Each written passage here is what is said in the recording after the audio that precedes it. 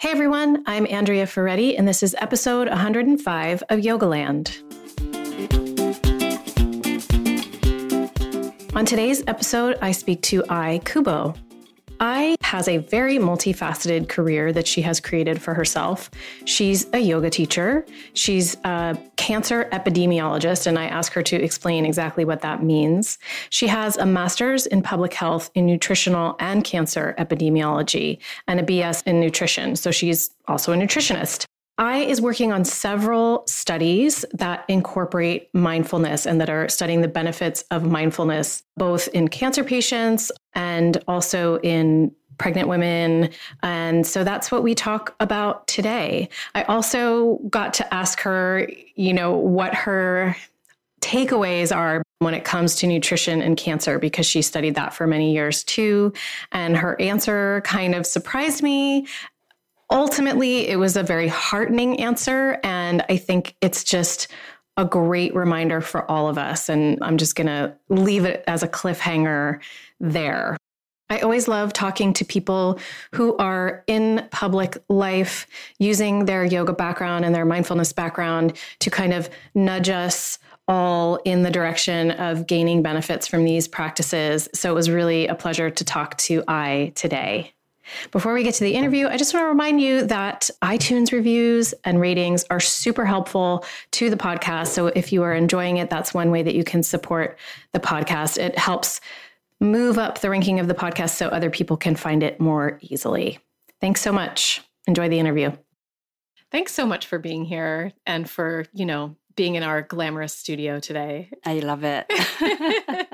It's nice to meet you in person. I remember you from Yoga Journal and from being on the cover of Yoga Journal. And I feel like I've probably interacted with your husband, Mark, as well. I'm pretty sure. Yeah, over the years.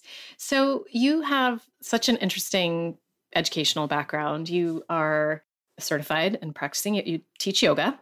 You also have a master's in public health in nutritional and cancer epidemiology. Mm-hmm. So let's start. I definitely want to talk about some of the studies that you're working on. So I would love it if you could tell us exactly what an epidemiologist is. Yeah, a lot of people ask if it's a skin disease, and it's not the epidermis.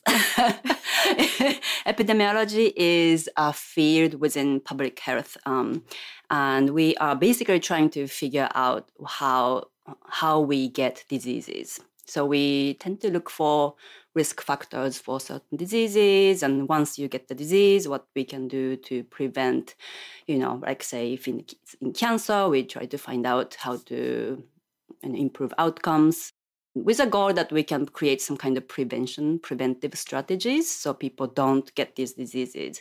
And within epidemiology, there are many kind of, focuses. And I just happen to do cancer, but other people do HIV focus or diabetes or cardiovascular or genetics. So It's a really broad field. And we focus on humans. So we don't do animal studies. We don't do bench science. So we do a lot of survey type of like data-based studies, and there's a lot of statistical analysis. Do epidemiologists tend to work with large populations? Yes. That's what Well, ideally, the bigger the study, the sample size, the bit better the studies. Sometimes we do small studies, like the study that I will talk about is a pretty small study. So some people look at large population and observe them for a long time or short time. Especially in infectious diseases, you don't have to observe for a long time. But sometimes we do these things called intervention studies or randomized clinical trials, right? Like for these drugs, so the drug trials where you give one group certain drug and the other group is placebo, and you follow them up to see which works better. So we do that with not only drugs, but some other type of interventions like meditation or yoga or diet kind of thing. So that's part of epidemiology too. Yeah. It's so fascinating. So when you started in your career, you focused a lot on nutrition and how nutrition affects cancer. Right. And of course, I have a vested personal interest in that, but cancer affects many people in our population. So I'm wondering if there are any takeaways from all of those years of studies that you can share with us. Yeah, so that can be a really long story. Sure. And I believed in nutrition, and I came to the United States from Japan just to study nutrition. And when I decided to study epidemiology, it was when I heard this study from some random lecturer where they were showing that people from Japan, they migrate to Hawaii. Then people from Hawaii come to the United States. The rate of breast cancer went up so much, right? So I was so certain that it was all about diet. I was this is it. This is what I'm going to study. I want to know why this is happening. And I'm 100% sure that it's all because of the diet, right? So I studied nutrition and I studied nutritional epidemiology, and I've looked into different diet causing different kind of cancer, kind of literature, and I've done my own studies too.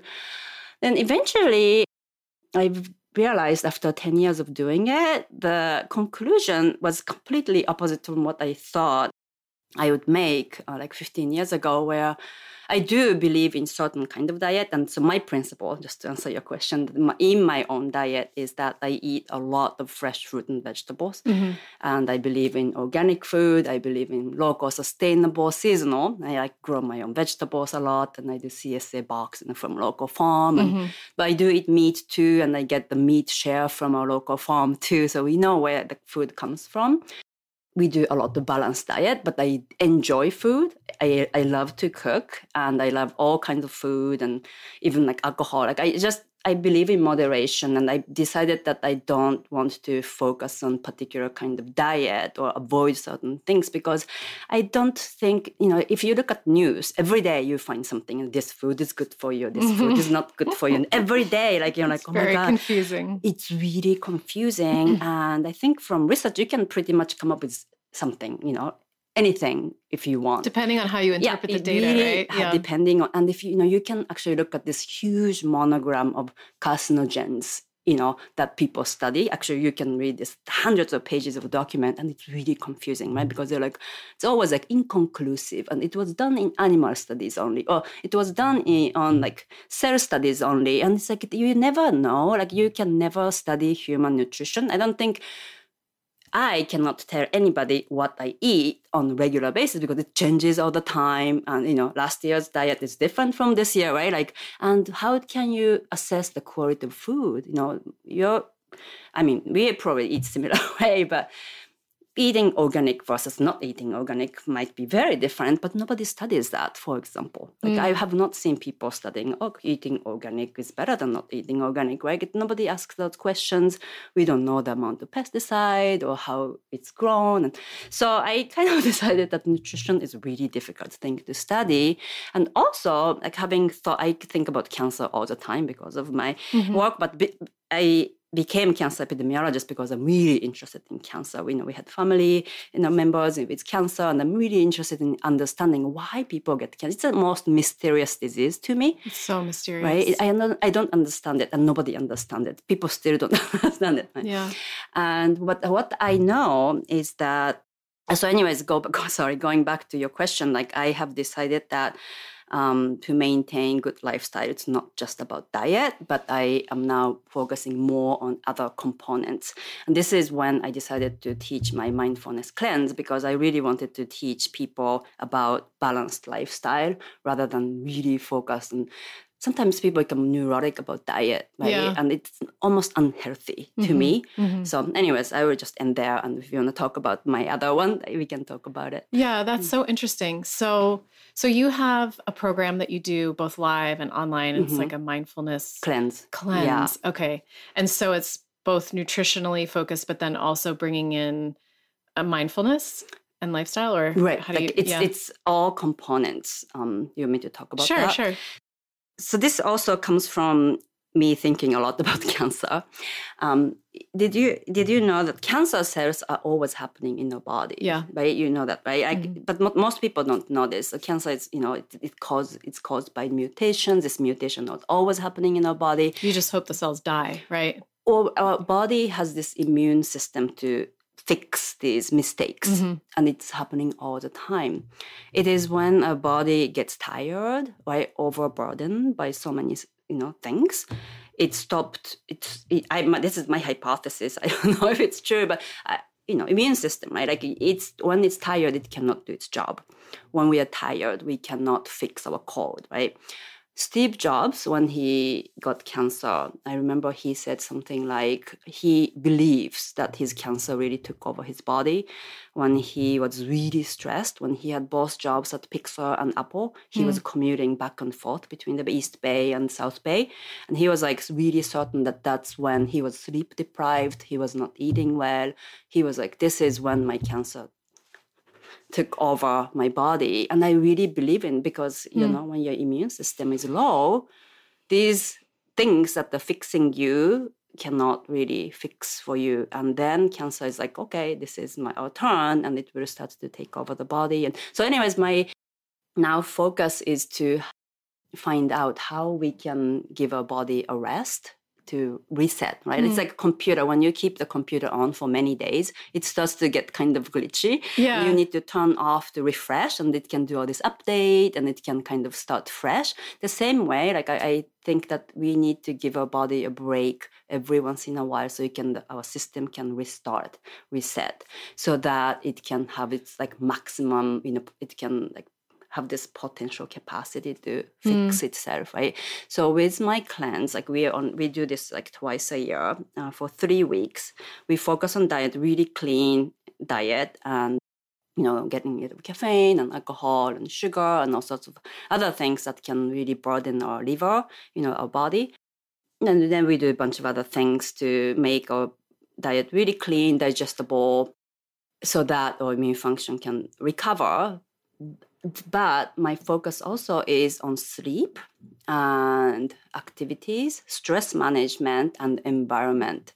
Because it is when we are sleeping that our body recovers, right? We tend to not pay attention to sleep enough, right? So many people sleep deprived, so many people too stressed. I think that really affect our health. Environment, I think you talk about this, like we put so many things on our body and we are eating them, we are consuming them. We don't really realize.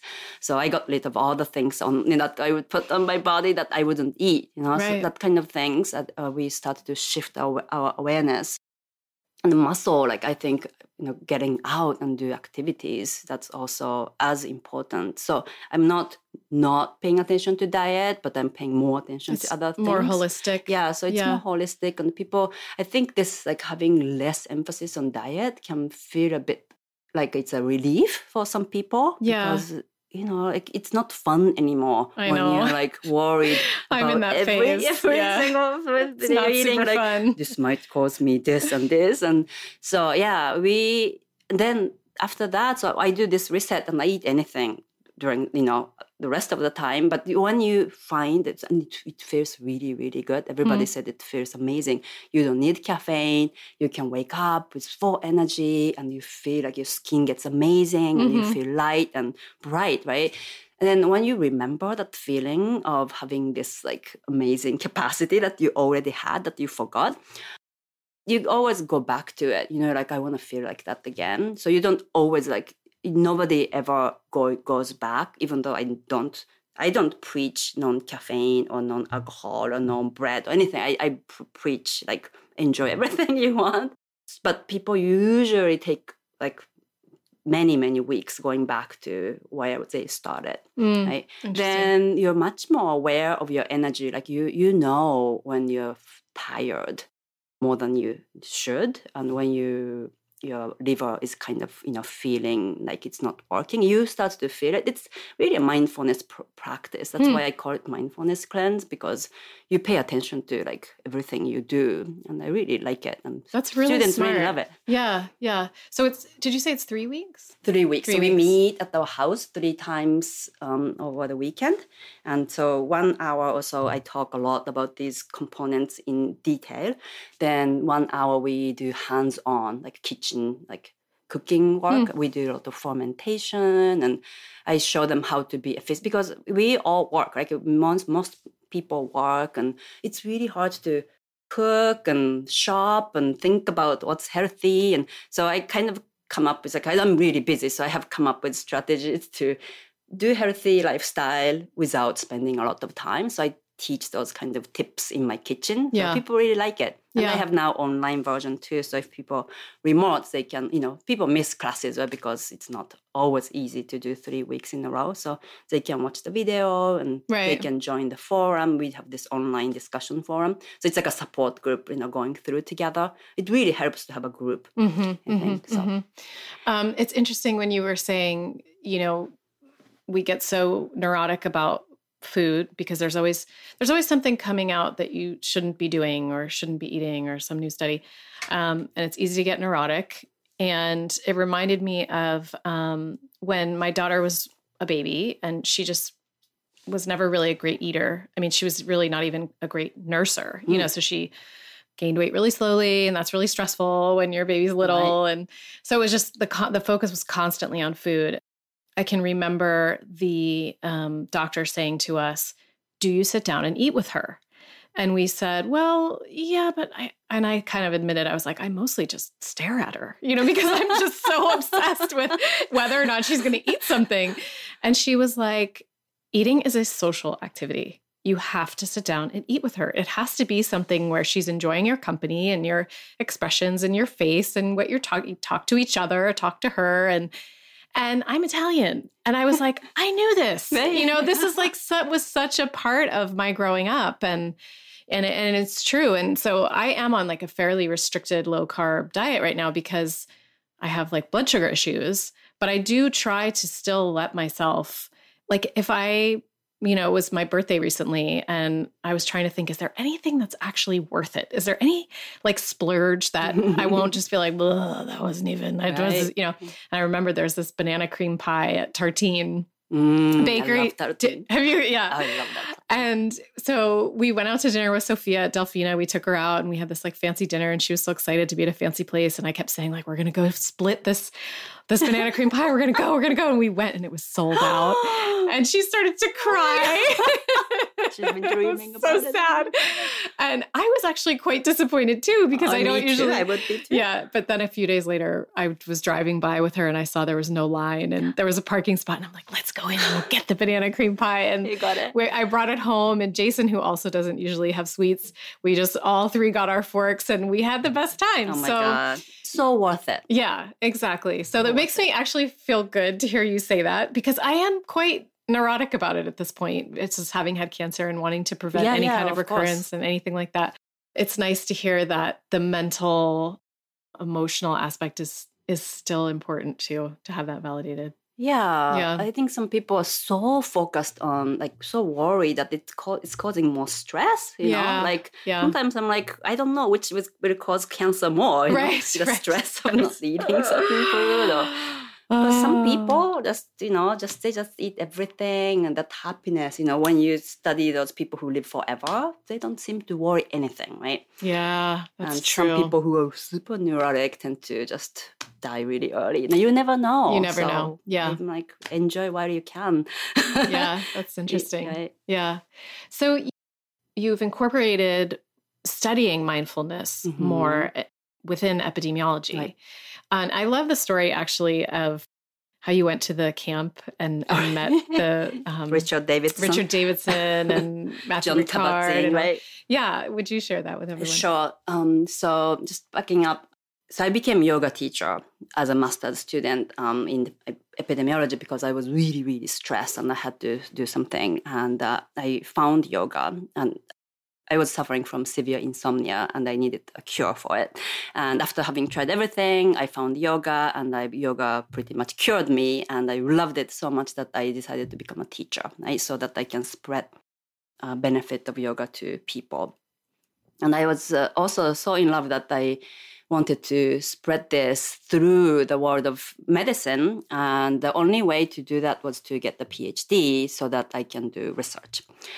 So I got into a PhD program at Columbia. And the first year at Columbia, I saw this announcement from Mind Life Institute. Mind Life works with Dalai Lama to promote research in contemplative science, like meditation, that how meditation helps people's health, right? So I got accepted to go to this 1 week retreat, kind of like it's a scientific retreat where Tibetan monks who work closely with Dalai Lama and neuroscientists like Richard Davidson, John Kabat-Zinn was there. Big name people. Big name people.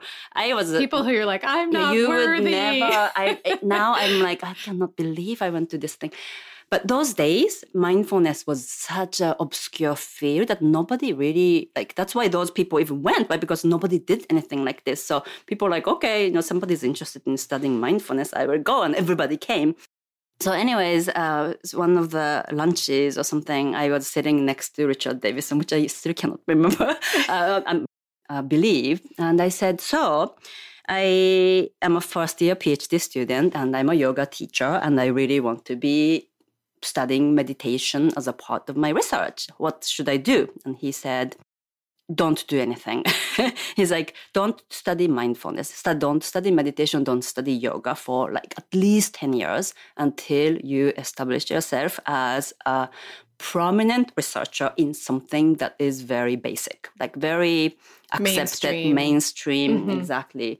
So until then once you are established, then do your yoga or mindfulness or meditation research on the side. Never switch over, because this is very risky. And that's what he did. He said, this is what I did. I did something boring for a long time. Then I finally am doing this, and time was right. So everybody talks about him. But he's like, this is a risky business. Don't do it. And a lot of people told me, my PhD advisor told me not to do it.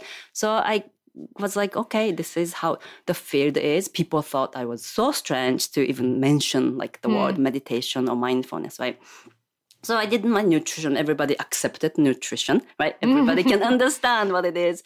So I did nutrition and cancer for 10 years and I got my career going. And then time was right too, because now nobody really gets surprised that somebody studies mindfulness. Right. So I think the timing was right. I was established and I started to go back to my, passion of studying yoga, meditation. And I got this small funding to do this first pilot study that I'm sure we will talk about.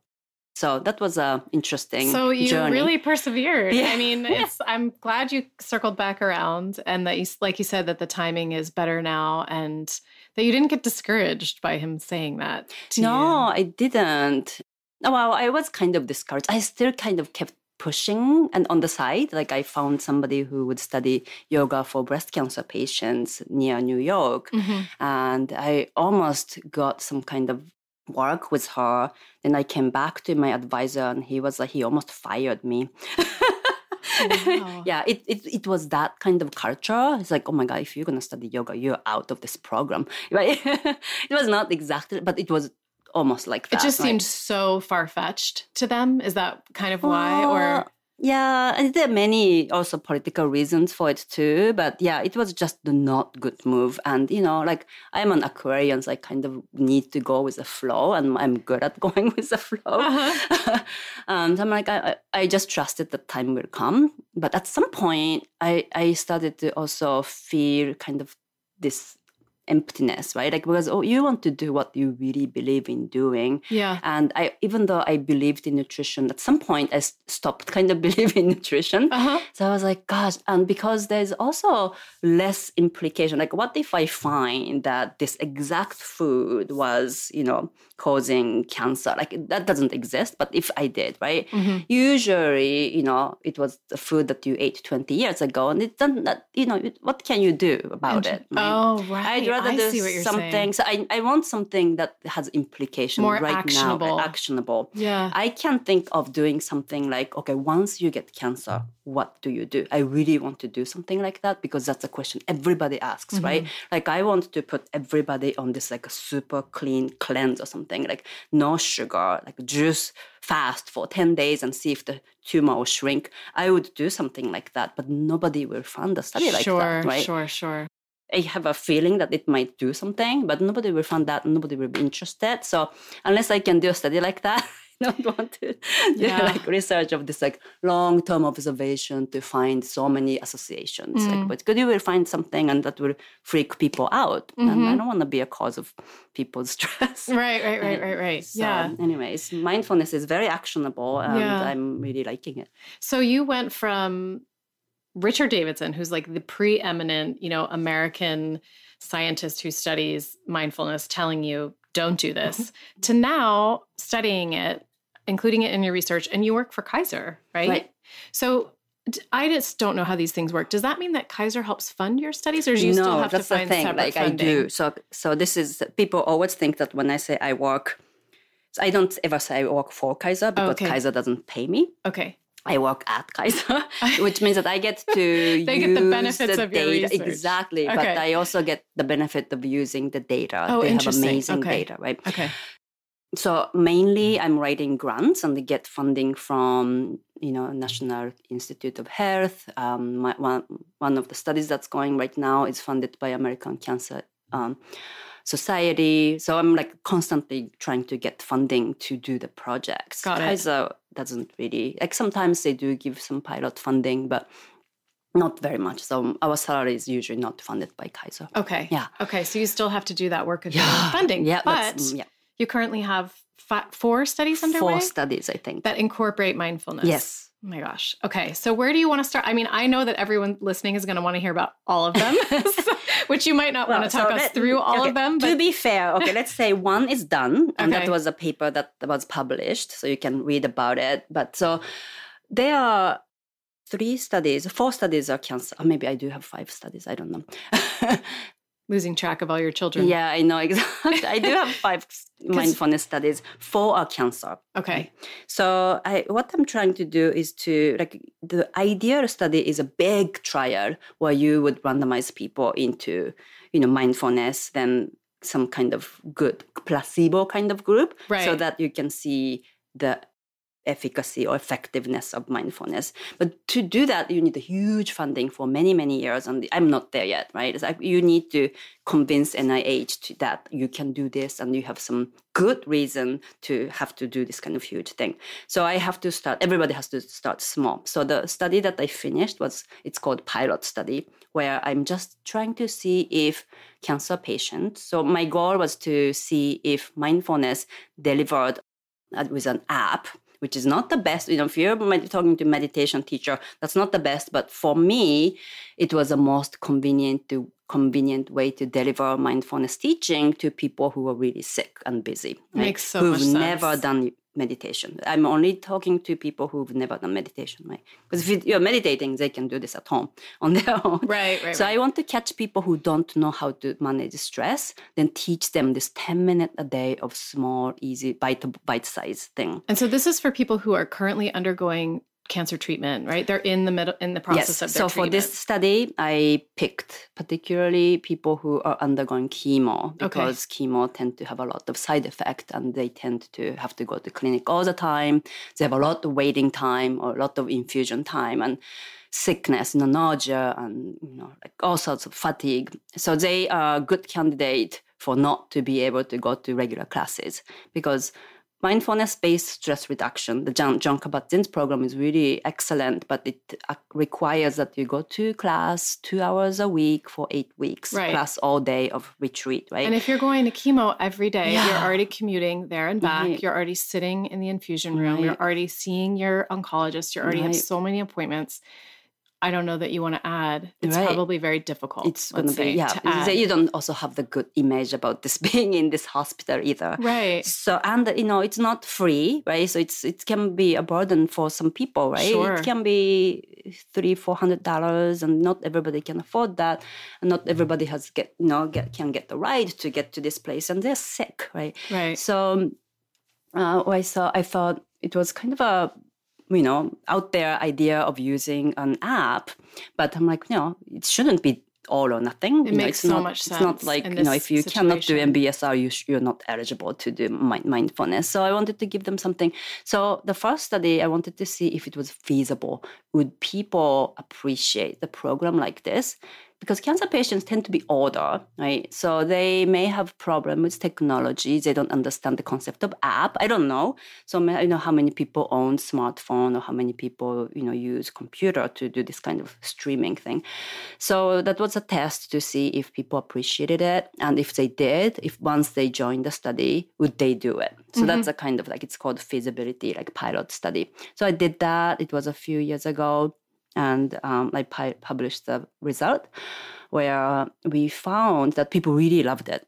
Once people are interested and they loved it because it was like just 10 minutes a day. And people would give us all this like feedback, like, oh my God, it was just 10 minutes a day that I didn't have to think about my cancer. Or like I started to see what I already have rather than what I was missing, right? Because it happens, like people, in general, human tendencies to go in the past or go in the future, both of which cause suffering. But I think especially when you get cancer, the first thing is like, what is the mistake that I made? Like, what did I eat? What did I do?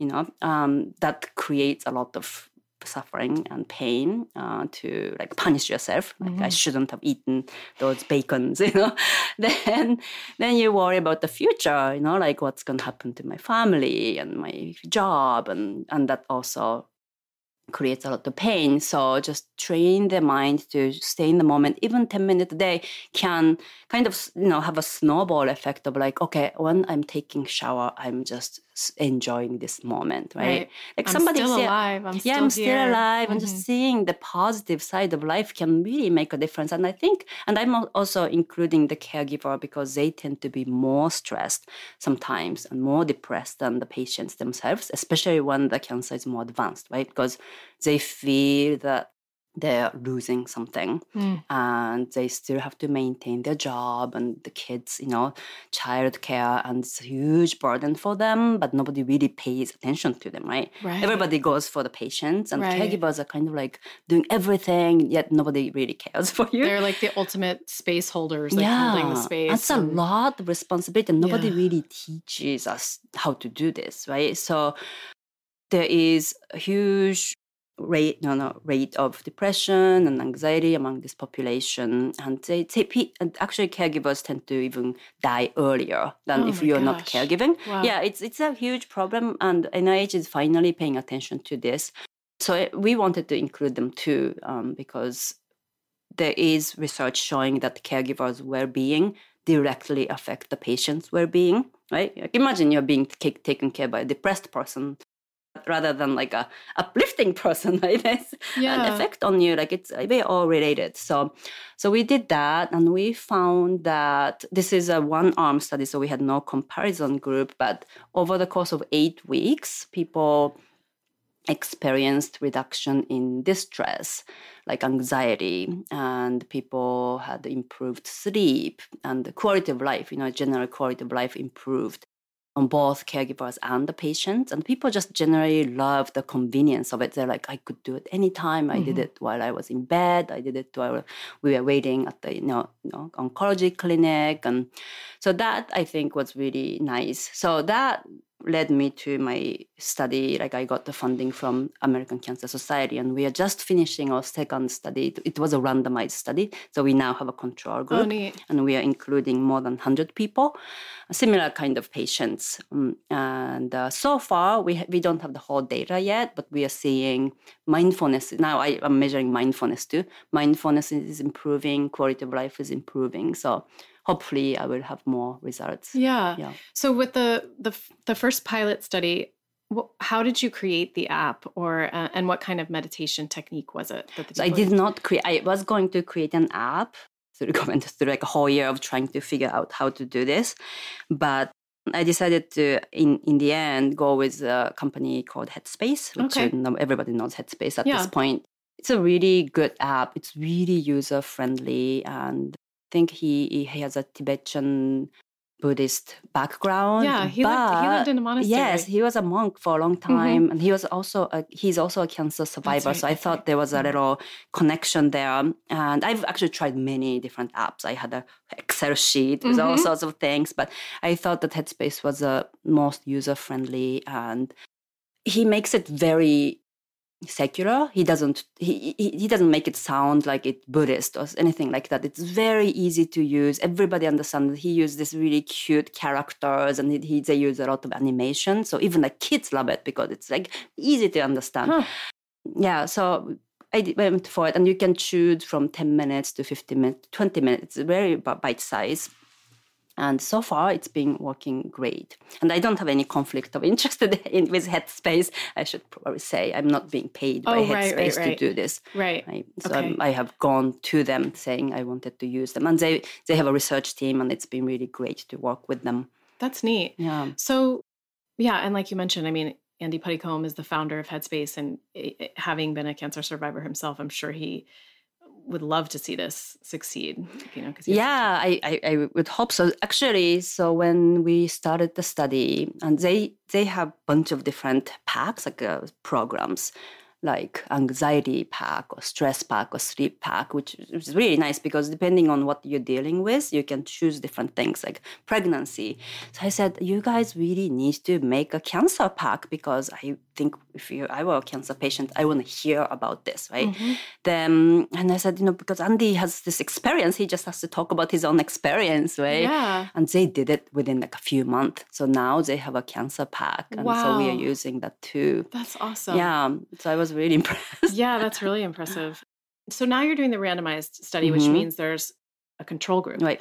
So there's a group that is doing the app with the quote unquote real meditation. Yes, right. And then what are you using for the control group? So control group right now, it's a usual care, which is, just they're not getting anything. What they're getting is, we call it the weight. It's really hard to do this kind of study because if we say you will get either a mindfulness or nothing, right? When they get nothing, they were like, I'm going to go get this mindfulness thing, right? So we say, we will give this to you in 8 weeks. Okay. But you have to wait because it's a research. We need a control group. So you have to wait. Right? Got it. Okay. You have to promise that you won't start something like because originally, so this whole finding control group can be a whole another podcast. It's a very complicated thing because in order to find the ingredient of mindfulness, it needs to be something that is similar minus mindfulness, right? So ideally, it's an app, right, where you would listen for 10 to 20 minutes a day. Some kind of... But it doesn't have any mindfulness or meditation component. So it could be music, it could be a book, right? So it can be many things. We haven't really come up with the best option yet. Some people use neurogame, like Lumosity, or like some, like game that makes you really focused, right? So you feel like you have gotten into this state of flow, but it doesn't really teach you to be mindful in a regular life, right? So that I'm actually thinking something like that, but it's a huge, like you can write a book about that, like finding control group. Yeah, I think it would be really challenging. It's really challenging. So it's a constant question that we're exploring. So it has to, because it's like your goal has to be so finely tuned. Because if you were using luminosity, which sharpens clarity, so does meditation. So you have to... Exactly. Yeah. Then, sometimes it works too well. Then you end up finding nothing. Then you have to end your research, right? So there's a risk like that too. Because we thought of using progressive muscle relaxation, but I think it works too well too. Right? Yeah. Like Yoga Nidra. Right. No, that will... Right. Right.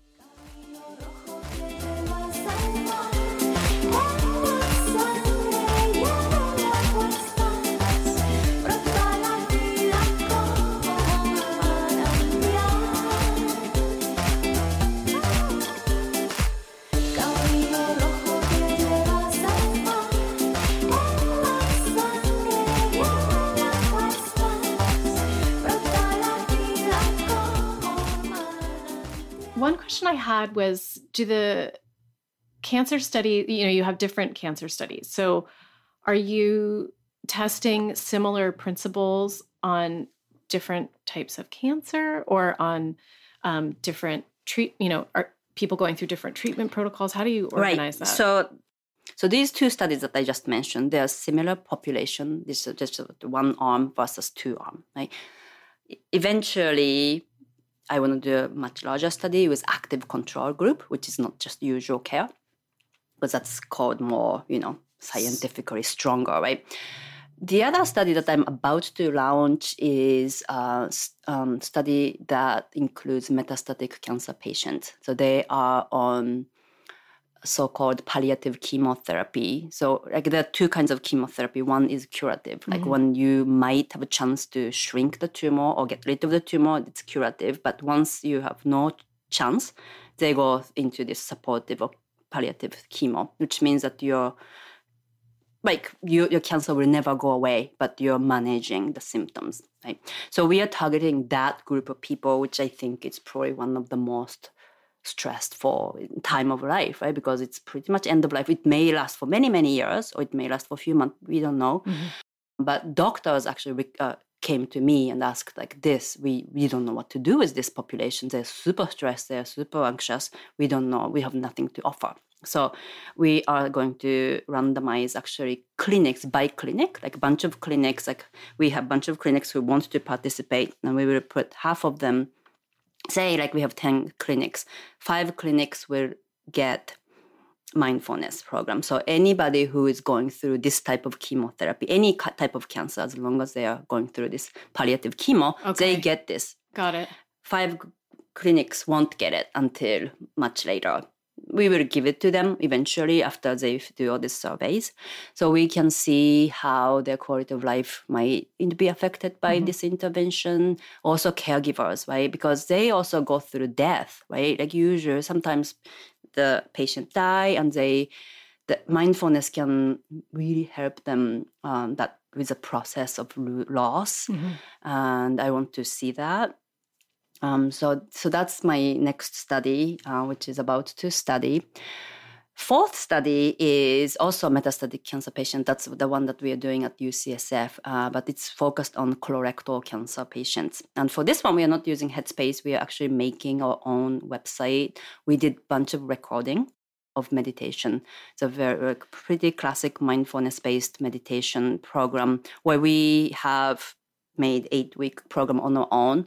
And there's a login for a website, and we're doing webinar so that people can, there have been some people who are requesting more sense of community and having a teacher figure because so that they can ask questions, which I totally understand. That's great. Yeah. So we have like a webinar, like leaders who would guide some meditation, and they can ask the Q&A session, and they can see that other people are doing it. So there's this sense of like doing this together, and they're on the same boat. They're all having this particular cancer. Yeah. So that might be very different. So I'm really excited that this is happening. So we are doing this pilot phase. We are just trying to see if this website works and people like it, and what kind of things we can modify. So if it works, we will do randomized study, and it will launch. That's into exciting. bigger. And it seems like if you have a place where they log in, you can also measure that they actually did the program. For sure, yeah. And the app too, you can do that too. Oh, okay. Yeah. Okay.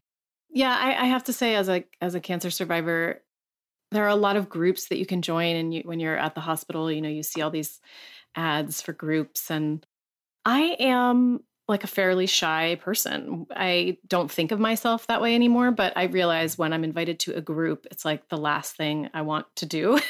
That's where it kind of rears its head, like a group of strangers sharing the most difficult thing in my life.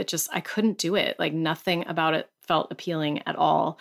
And yet I didn't want to always be talking to my family and my friends about things because they can't totally relate, and you don't want to burden them. And I've done online message board kind of things, and it's super helpful to me. So, I mean, I think I would imagine that that's going to be really helpful to people, especially at the metastatic stage, where many people cannot relate to you. And again, you might not want to go and sit in a room and just feel that exposed, but online, just the support, it just feels different. Yeah, I think so too. I've heard people really not liking support group because sometimes the energy, like they can put you down, bring right? Bring you down because some people can be very depressive. And then, of course, it's a support group. You're supposed to be supported. But, when you need to be uplifted, like it's really hard to be the one who has to be doing that job.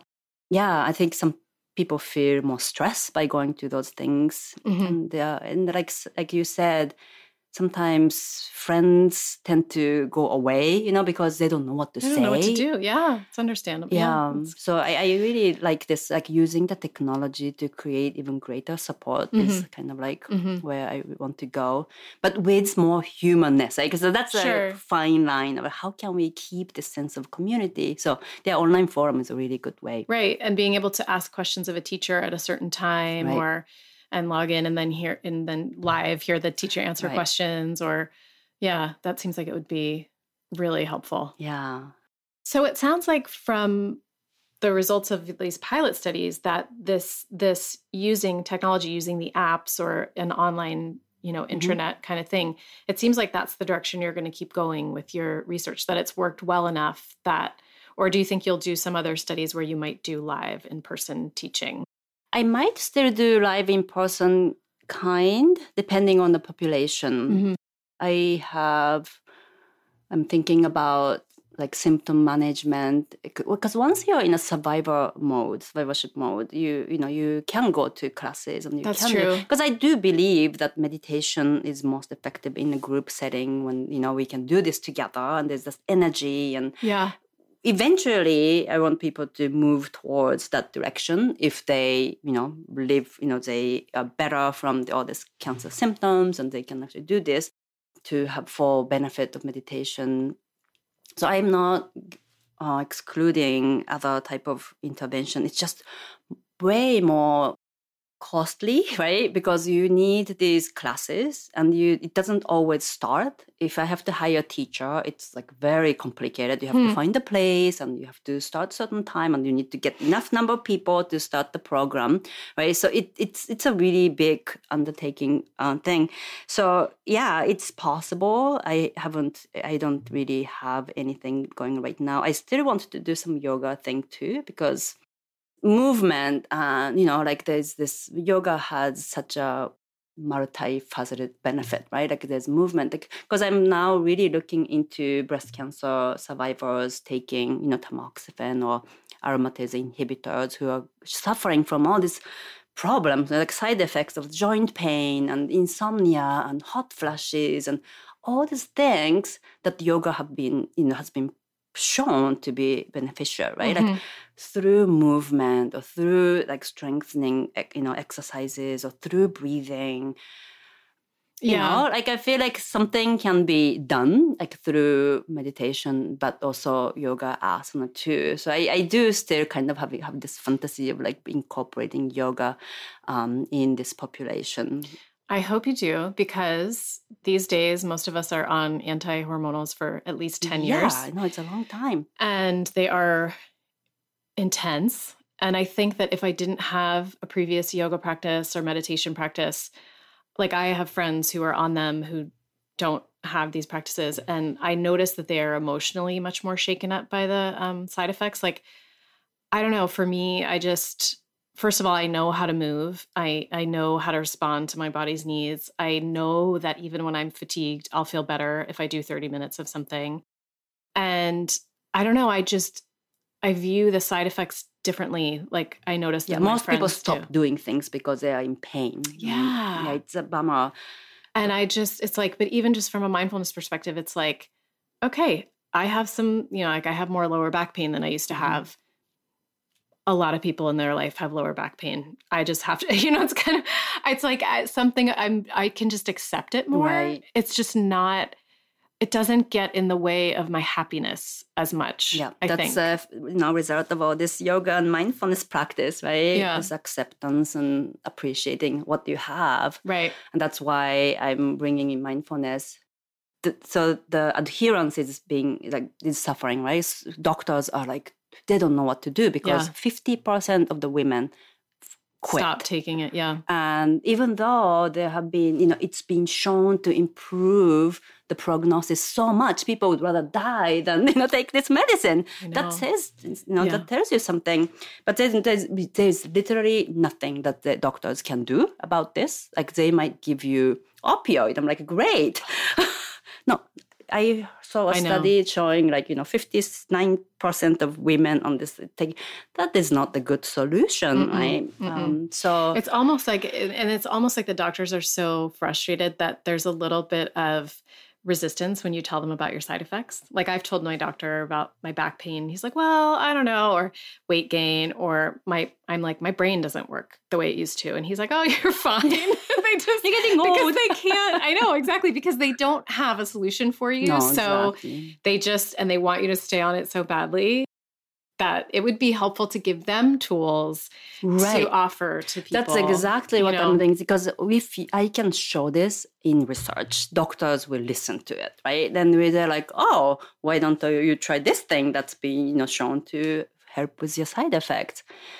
So yeah, hopefully. I think they would feel that the doctors would feel empowered and like more empathic. I noticed that the fellows who come in to help me are like, they haven't been doing this for 20 years yet. Right. They haven't. So they're like super empathic and compassionate. And then like the doctors come in and they're just like, nope, you're fine.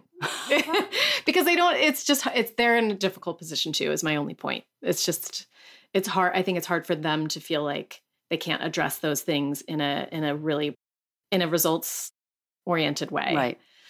Yeah, I asked actually a lot of doctors, like, what do you tell them? Like when they come with hot flashes or pain, they're like, we give them this lifestyle advice. I'm like, what kind of lifestyle advice? I'm really curious. And like, we tell them to wear in layers. I'm like, serious?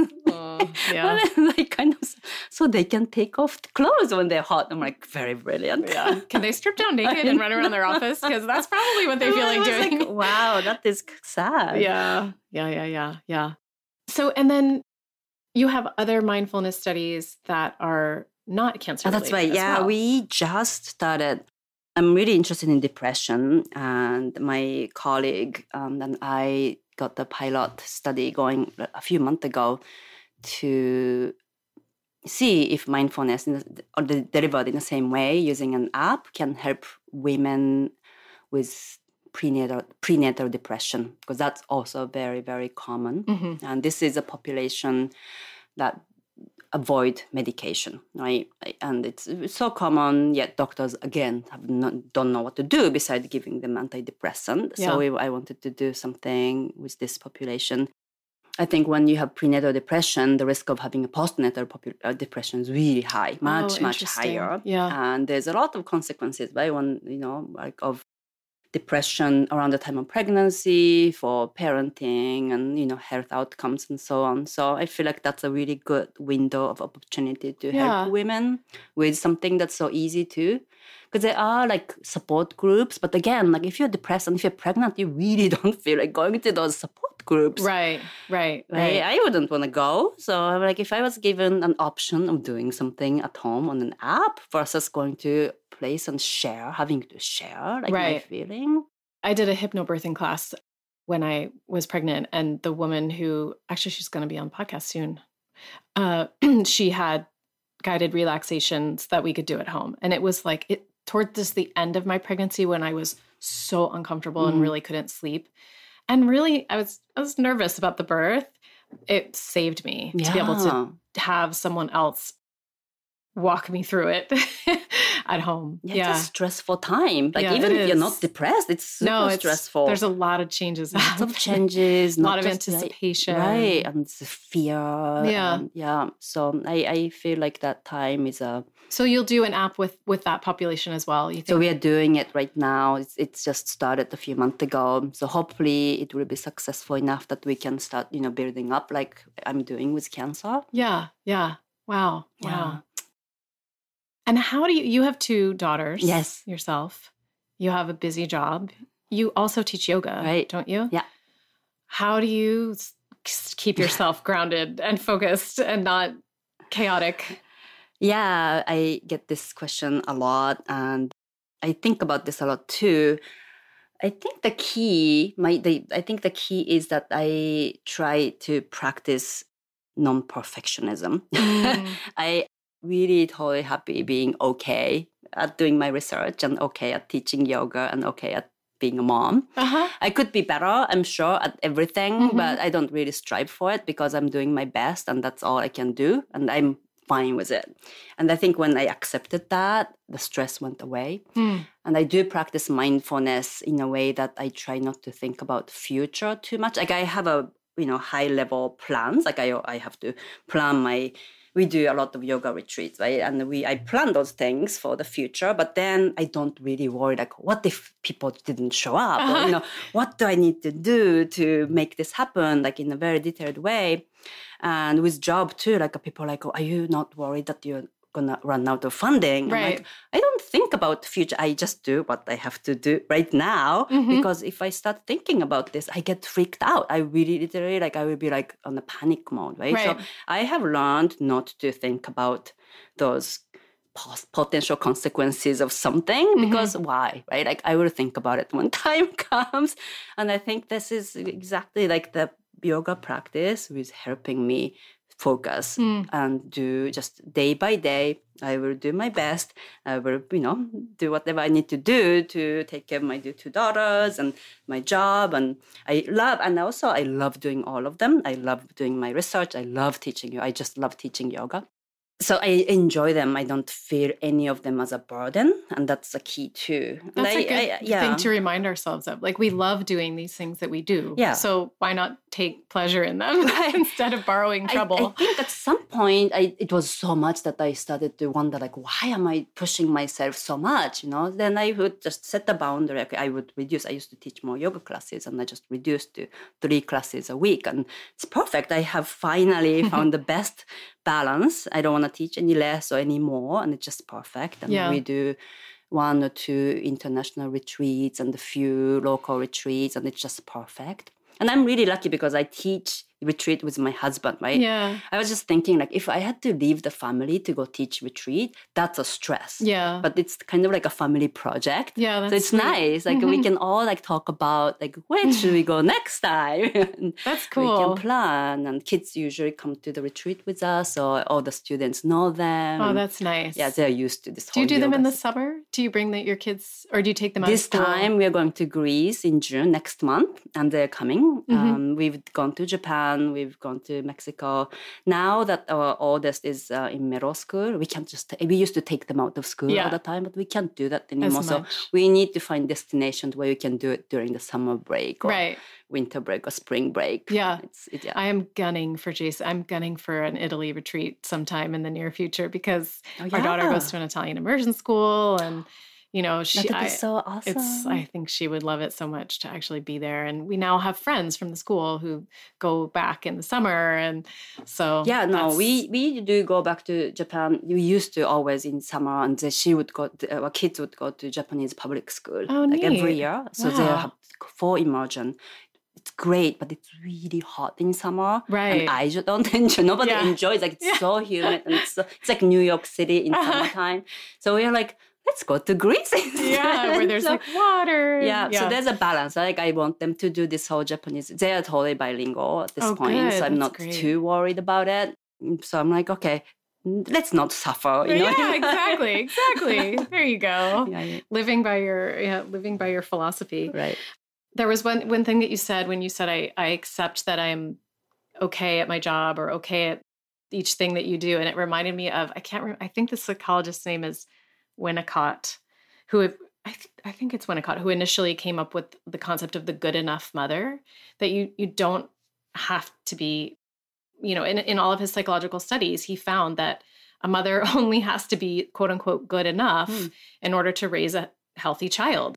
That it's not like at a certain point, you want to strive for good enough, but then past that, it doesn't seem to convey benefits. It just depends on the child, and it depends on their own experience of life, and it depends on the way they learn things.